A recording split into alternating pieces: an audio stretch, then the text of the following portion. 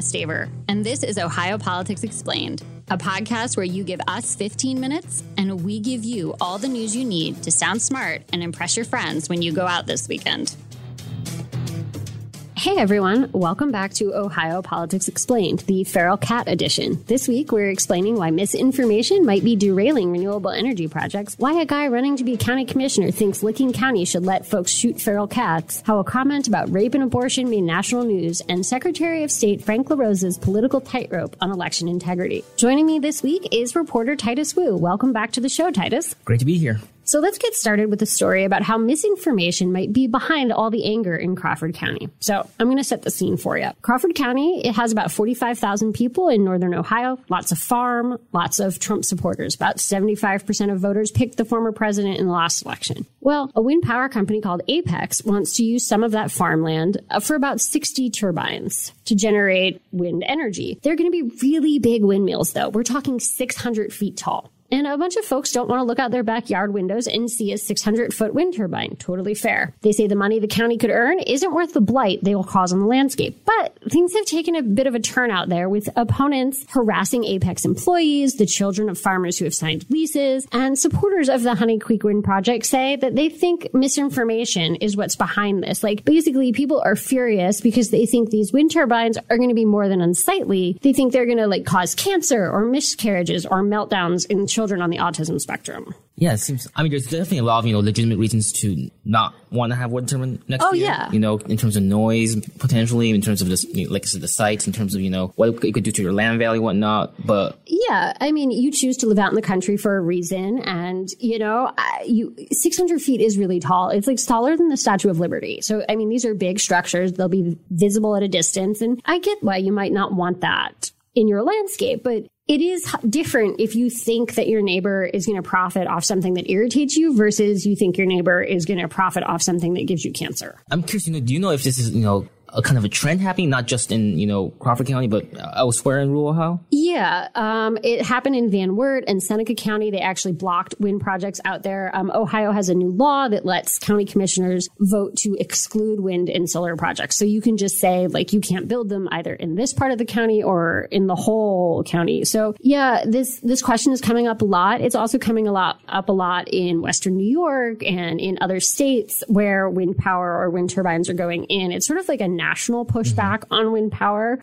And it's just sort of a question about whether misinformation is playing a role in this pushback against wind power. Yeah, I'm curious to see if kind of any of these kind of, maybe there has been legislation you're aware of, and maybe you can enlighten me on it.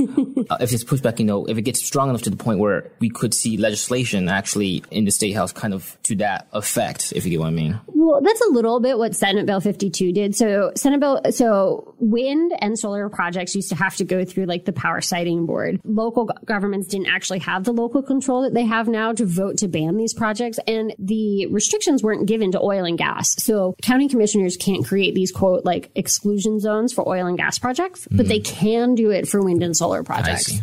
And that was a whole other debate that happened when the legislation passed. But I don't know. We'll see how it plays out, especially as whether you agree with it or you disagree with it, President Biden has talked about a goal to move towards more renewable energy as part of the nation's electric grid. Mm-hmm. So our second topic is feral cats. And I can honestly say that I never thought this would be a topic on the podcast, but here we are. So Licking County has a problem with wild cats. One group working to spay and neuter them estimated that the county has about 130 feral cat colonies. It's a lot of cats. And this is obviously an issue, and it came up at a voter forum for county commissioner this week. So this guy, Bill Hayes, he's a Republican who wants to be their next county commissioner, and he got the question, what should we do about these cats? And, well, basically he said, shoot them. Here's his quote. He said, "This won't be popular, but we have a squirrel season, various seasons. It would seem to me that if you've got an animal that's not a pet for anybody, you got to do what you got to do." I like how he said in the first part of the quote, "This won't be popular." But anyways, I'm going to continue saying it. But yes, perhaps we should shoot them. There's a lot of push, I guess, out there to spay and neuter the animals to try and decrease the population. But I don't know. I was 130 cat colonies. How many feral cats is? I guess it's a big enough problem that the newspaper out there has been writing about the issue over and over again. But I don't know. It's hard because cats are domesticated pets. So the thought of just like going out and hunting them feels a little strange. I wonder if they're fast enough to avoid that. I think you can hunt like cougars and stuff out west. So I assume you could. Oh, by the way, Anna's a hunter, I think. Yes, not of cats. I do not hunt cats. Like, I want to make that very clear. No, I hunt deer. But yeah, because like that's the thing. You're not going to like people who hunt squirrels. There are people who eat squirrel. And I guess there are people in the world who eat cats. And it's just weird to us because for us, they're domesticated animals. But I don't know. That was the other question I had that was not addressed in the article, which is like, what are you going to do with all the cats once you've shot them? I don't know. Lots of questions, which is why like I think the story is doing so well online. I think people are like, huh, what, and the who now? But that was his idea. Like, let's hunt them. So our next up is a comment made by a Southwest Ohio lawmaker about abortion. But before we get into it, I just want to put a quick content warning out there that we're going to discuss rape and specifically the rape of a child. So if that's not something that you want to listen to, scroll on to the fourth topic. So next up is a comment made by a Southwest Ohio lawmaker about abortion. So Representative Jean Schmidt testified this week on her bill to ban all abortions in Ohio the moment Roe versus Wade gets overturned by the U.S. Supreme Court. Now, if that happens this summer, the idea is the law would be ready, passed, signed, go into effect. So a Democrat on the committee asked her whether she would force rape victims, specifically 13-year-old rape victims, to carry pregnancies to term. So Schmidt acknowledged that those cases are sad and scarring and can have lifelong impacts for the victims. But then she said something that ended up being pretty controversial. And rather than paraphrase, I'm just going to read her comment. So she said, "It's a shame that it happens, but there is an opportunity for that woman, no matter how young or old she is, to make a determination about what she's going to do to help that life become a productive human being." And it's the word opportunity that opponents have really latched onto, saying like it's Democrats and, abortion access groups across the country have said it's wildly inappropriate and frankly, like wrong to call like a pregnancy resulting from a rape an opportunity. But to be fair, it's, not that I'm, taking a stance on this issue or not, but to be fair, it was kind of like, the intent behind what Representative Smith was saying was just that, like when life throws bad things at you, right, you try to kind of, make the best of it. Exactly. Make the best of it and turn it into something powerful. And I've heard stories too of, women who decided, and not to undergo abortion, and they're now grateful that they have the child. Who wouldn't be great, so I understand, where she's coming from. It's just kind of maybe the wording. Yeah. And it's also that, like, I think this is one of the most difficult questions. And arguably, these are rare cases. But, like, the sexual assault of a child is a very difficult topic. And especially somebody as young as 13, who arguably this was probably their first sexual encounter. And now they're pregnant before they really understood what this kind of activity was. Like, that is worst case scenario. And, I think it's always a really difficult situation. But that is one of the hard parts of these abortion bills. Because even if you are, say, more on the pro-life side, like looking at a 13-year-old girl and asking her to carry a pregnancy she doesn't want to term in this circumstance is really challenging. And, there are some abortion bans that make exceptions for rape and incest, and Ohio's just not one of those states. And it's a really difficult question. And I absolutely, I don't know. I feel like, I think that's just like a really difficult life choice. But specifically, kind of on that, what this whole quote was about was kind of about that rape or incest exception. Yeah. And whether that should be included in legislation. Do you think that's probably still likely to be included? I don't think so, because the heartbeat bill that passed in Ohio didn't have one of those. The only exception that Ohio Republicans seem open to is life of the mother. So if it looks like mom's going to die, they will make an exception in those cases. But again, it really depends. Like, I've met people who are pro-life except for rape, incest, and life of the mother, because the argument there is, the woman didn't have a choice in the conception of that child. Like, there was no willful act. But I don't know. I guess we're going to just kind of have to see how it goes and wait on the Supreme Court to make its decision.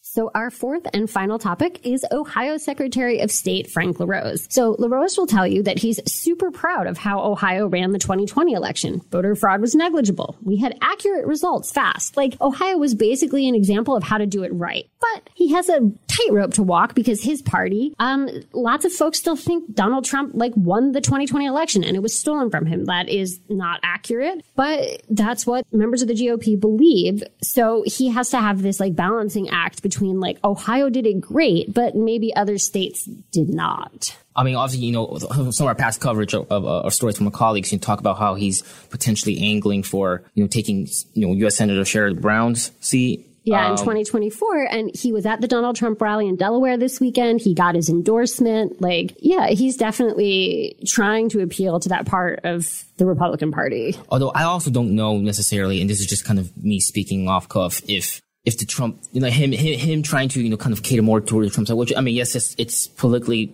smart to do it based on kind of the leaning of the electorate out there. But also, I don't know how much it really convinces people that, LaRose is on our side for those people who are doubting the 2020 election results, because I saw, after he announced his endorsement, there were still some conservatives, skeptical of the election who still do not trust LaRose. And that's kind of the same issue playing out with J.D. Vance right now and his endorsement from Trump. Yeah, that's true. There are some folks out there who think Donald Trump won Ohio by more than 8 points. And LaRose has been pretty adamant that he thinks the results that Ohio got were accurate.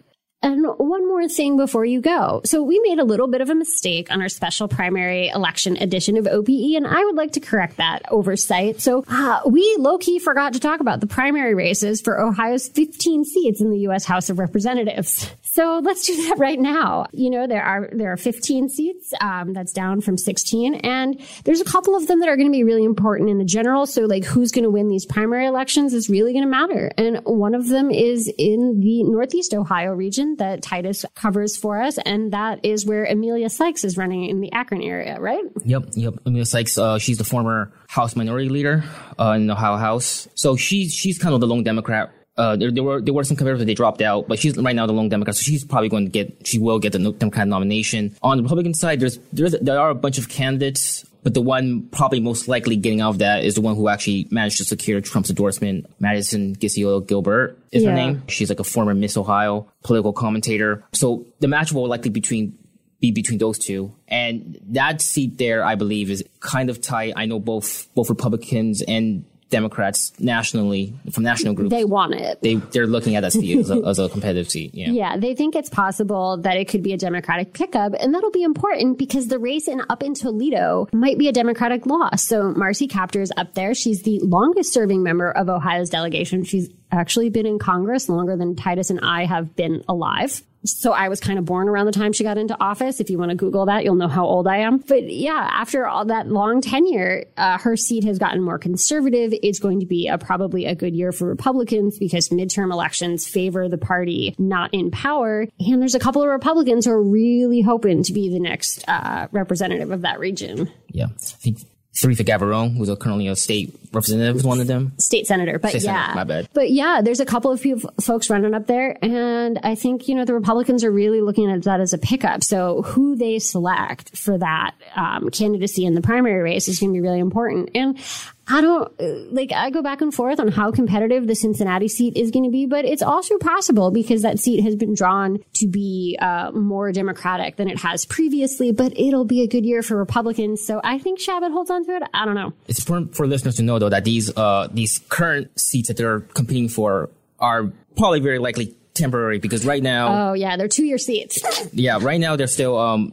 whether, when the majority of Republican Ohio legislature kind of drew these congressional maps, and you can go read, our colleague Jesse Bummer's work on kind of the whole fiasco around this. They're right now still being challenged if they're constitutional or not. It's just that the ruling for this will come after the May primary, which means that they will be in place, next Tuesday. But, after this election cycle, will they still be representing the same kind of, the same district, the same area, No one knows. You might have a different congressional representative afterward. So yeah, but we'll for sure tell you all about that when it happens. And if you want to learn more about any of the topics we covered, check us out online at any of the newspapers in our network, like the Worcester Daily Record. That's the-daily-record.com.